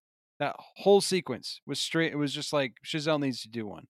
He's because technically so impressive. Like he's Yeah. masterful in how he can create the tension and the energy Yeah, and the way you flow from these scenes. Yes, I'm with you. Yeah, let's go. Horror movie Chazelle. Let's do it. yeah. Toby, a big standout. Wish he was in it more. Yeah, I loved his scene, and it was just good to see him back and doing something. I just haven't seen him in a while. He was also a producer on the movie, if I'm remembering right. Yeah, he is an executive producer. That's right. Yep. And So- and I guess if we want to talk like Brad Pitt, we haven't really talked a whole lot about him. I mean, I liked him. His performance is great. He's I always loved good. his sequences. I loved his scenes and his his ultimate. There's obviously that kind of Oscar scene moment where he finds out his friend dies and he goes off about how his art form, he's kind of defending his art and movies in Matters. general to his wife because he thinks that he's lesser in some ways, I guess. Again, we don't really it goes back to the issue of too many characters, right? Too many things going on at once that I think each character, if he had gotten rid of one or two, then we could have had a more fleshed out arc. Because again, like Brad Pitt's ultimate arc of him just committing suicide, I don't see that it totally got there. Like, I guess I don't know. What do you guys think? I don't feel like I was there all the way to like fully understand. Like, oh yeah, he was a depressed dude, like, and to commit suicide when he did, in the place that he did. I don't know. That made total sense to me. Like, I don't know. I agree with you. It's like they did the legwork to kind of give him the full like, yeah, he's the top, he's the king For of sure. the castle. You get that. And then it's like, nah, you kind of knocked off your throne. You're kind of washed. And you got Like to he watch goes him to just, he goes to see his movie that he did with sound, and he gets and laughed it's at. bombing, and he's like depressed about it. But there's like, he kind of goes through this like, shit, I'm not going to be that guy anymore. But then he kind of starts doing the other work, because he's like, Yeah. yeah, I'm working, I'm on a set, and this is cool. It's like they gave him that like ability to be like, okay, I'm kind of coming to an acceptance of this, that like I moved through a different phase. He has that whole chat with the reporter, Yeah. kind of gives the whole, rundown of like, yeah, this is how this whole thing works. And this is just where you're at in this process, this phase of how these things are so cyclical. And I was just kind of hoping he'd accept that and just keep doing his thing. But just have him kill himself felt actually kind of lazy, like, Yeah. because like, Like why did he, like, are we trying to say like he never could have accepted like, yeah, I was at the top and now I'm not, I felt like he could have, based on everything else we saw before. Right. And I think I agree with you. I think that was kind of my issue with it, is like, based upon everything that all the time we've spent with him, it didn't feel quite, again, earned in to some regard of like, oh, I totally understand this. Like, it just kind of took a Yeah. turn, and it almost felt like Chazelle needed or wanted to take that turn because it needed to feed into this, overall underbelly, dark side of Hollywood, of like, Margot It's- Robbie's character, eating it at the end, and Brad Pitt's done, and then Manny's being the only, I guess, surviving main character. But it's his but a suicide shell just of kind of felt himself. like, it's his suicide just kind of felt like he needed that to happen to just add to the depressing environment. But it didn't feel totally earned. Right. It, like, we knew Margot Robbie was gonna burn bright, burn hot, and then she was gonna go. Right. For That's how sure. she set it up. And that's kind of what she said. I was like, this is what I'm doing. I'm going for this thing full speed, and when it ends, it ends. Brad Pitt didn't feel like that. Didn't feel like that was him. And he felt like he could contribute in this space in a lot more ways than just acting. Mhm. He felt kind of like a producer on the sets when they were making the movies and Right. writing shit. And I don't know, like, it just felt like he could have evolved versus just like devolve and just give up. Mhm. And like you said, it was like, did he just want this to be depressing and just be like, yeah, this machine just chews up people and spits them out, kind of thing? Yeah. I don't know. Taylor? I don't know. I feel like specifically with how people handle depression and suicidal thoughts and things, I think a lot of times people are okay until they're not, you know? And he may have been trying, lying to himself that he was okay being the heel, taking the shit movies, and then eventually it was just like, you know what? Can't do this anymore. And so, like, I don't know. It didn't feel completely out of left field. And I feel like when he tips the guy, you kind of know what's going to happen next. Yeah, for right at sure. Oh, that yeah. point. When that happened, you knew what was happening. And so, yeah, I mean, And it he's obviously definitely- not totally happy with his wife either. Like, they weren't Yeah. really jiving at the time. yeah, and I think maybe it's trying to say, for these A-list stars, that being the center of attention and being the center of the universe is kind of like they have to have it. It's like it's a need rather than a want.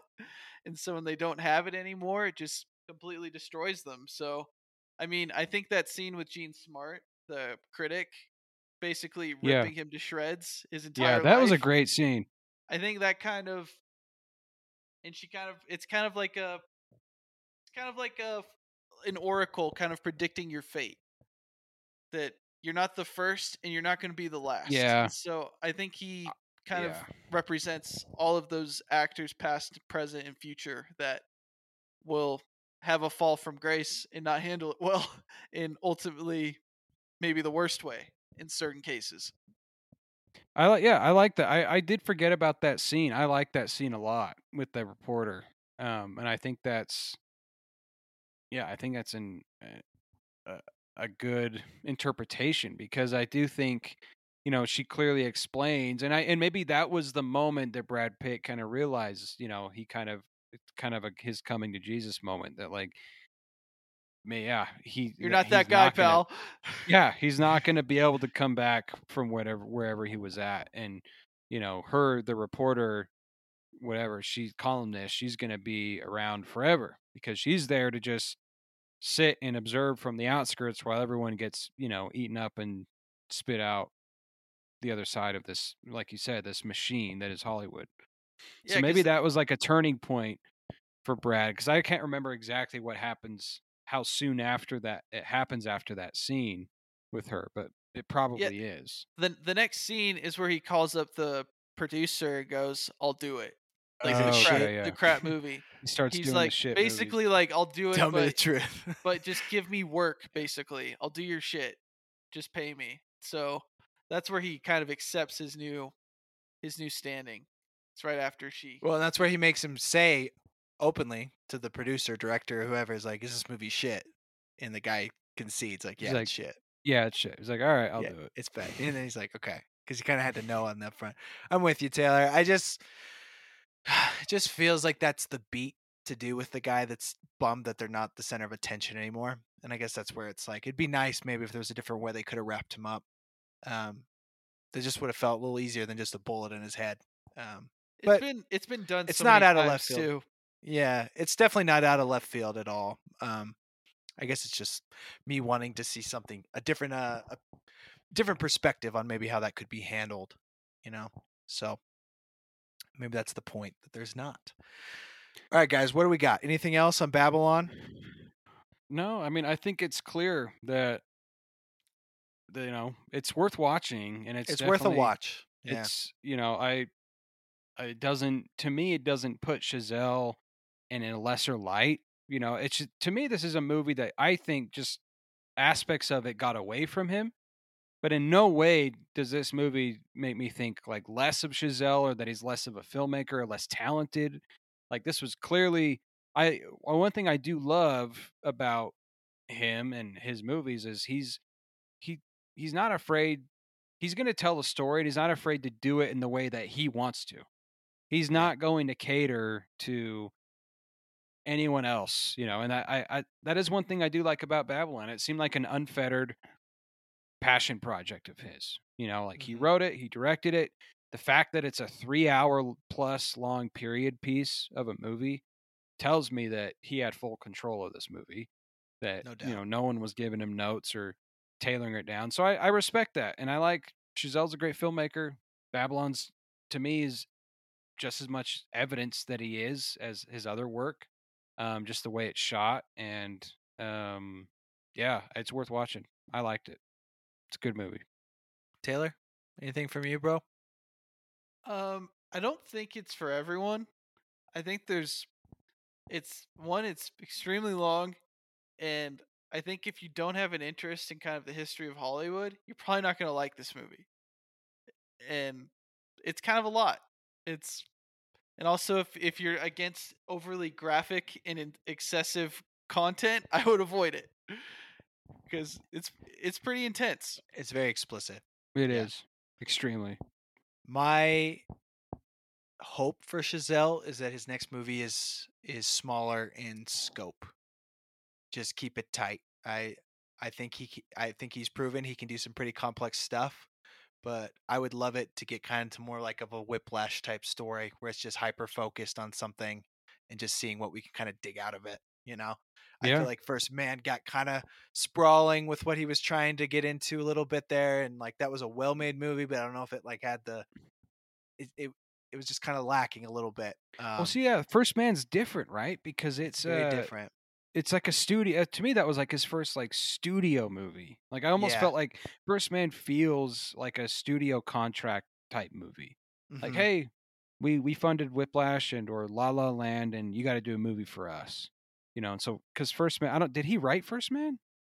I don't I'd think need to check on that one. wrote it, right? I feel like that's the only one he didn't write himself. Didn't write. But I do I think First Man, I think it's He aged did a not lot better write with it. time. No, it was So that makes that movie unique. Josh Singer. So, yeah, we went big, we went excessive.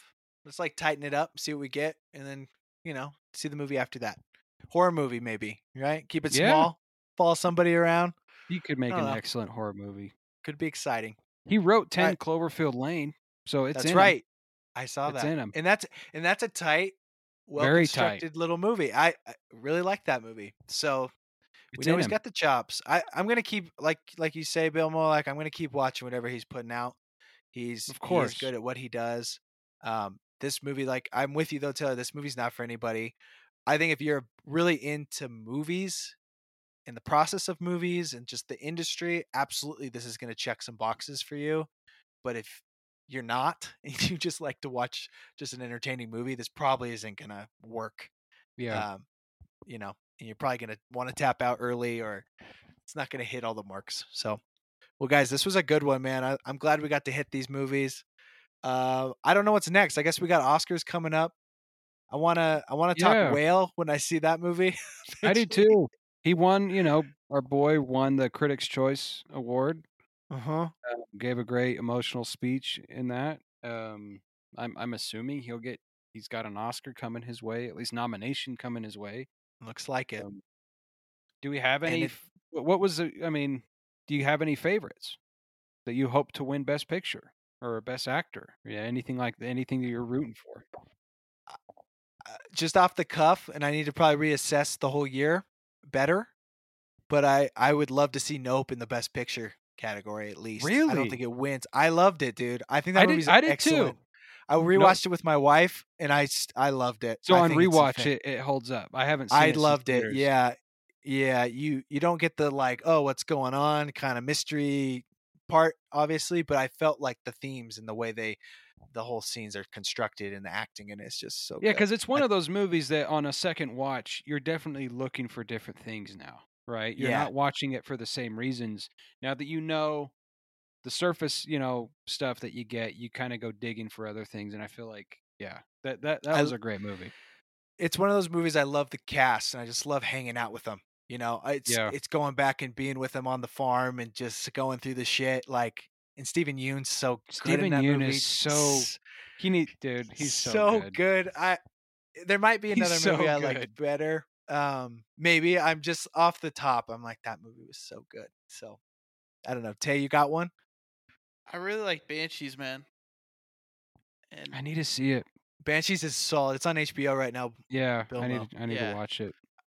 yeah, I really enjoyed that one, and I also really like Fablemans. So those are probably my two.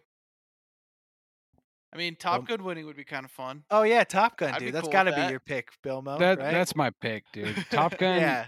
For if not for any other reason other than the movie just kicks so much ass, and just really brought back, it brought back people to the theater, in my opinion, and I don't know. You know how I feel about Top Gun Maverick. It Hell was the yeah, best dude. movie of the year, and I think it needs to get minimum. It needs to get a Best Picture nom. Although I can't really. I mean, I haven't really looked into again because I haven't seen everything, but like I can't think of like a clear. There's not like doesn't sound like there's a clear standout winner this year for Best Picture. Sounds like Fablemans could be up there. It's Spielberg. It's Hollywood. Sucking its own dick kind of thing. What about Tar? So, I feel like that gets tossed around a lot with critics, or is that? I really want to see that too because I Yeah. heard she's gonna win. Yeah. I feel like she's a clear standout favorite. She won the Critics' Choice. So I don't know. Hopefully, her and Brendan can pull it off. Yep. Okay, so we got Oscars coming up, and most important, we'll end on this Shyamalan season.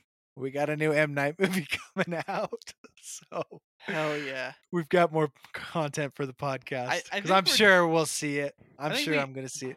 Maybe we should do like a year in review, maybe the best of 2022, worst of 2022. Yeah. Maybe we come together, get the other guys on. We just kind of talk about some of our ones we haven't spent a lot of time on the pod discussing. Just kind of a brief overview. I think that'd be fun. Right on. Yeah, Alright, gents. it makes me mad that Shyamalan's going to get me back in the seat in the theater. You're going, bro. You're going. Because We're all the going. trailer, I saw I've seen both the new trailer that came out for it, and I'm just like, You're like, going. Of course, It's dumb, dude. It's so freaking it looks dumb. so stupid, man. It looks so stupid. And Bautista's character, I'm just like, oh, I don't know, dude. I think Old we was gotta. so fucking bad. I think we gotta see that together. I Yeah. think we need to. Let's I go. think we probably do have to, and then we pod immediately after. We pod Yes, immediately after. Instant reaction. It Yes, looks let's so bring bad. Carling too. I want to hear Carling's reaction to that as well. It'll be perfect. Ew, man. All right, it's a date. It's a mandate. Gentlemen, Taylor, thank you as always. Thank you for the editing you're going to do on this one. Appreciate you, brother. You're welcome. It's a labor of love. I know. Bilmo, love your analysis, brother. So glad to have you on every time. It's good to talk Always to you fantastic. guys. All right, gentlemen. Until next time, we're out. Son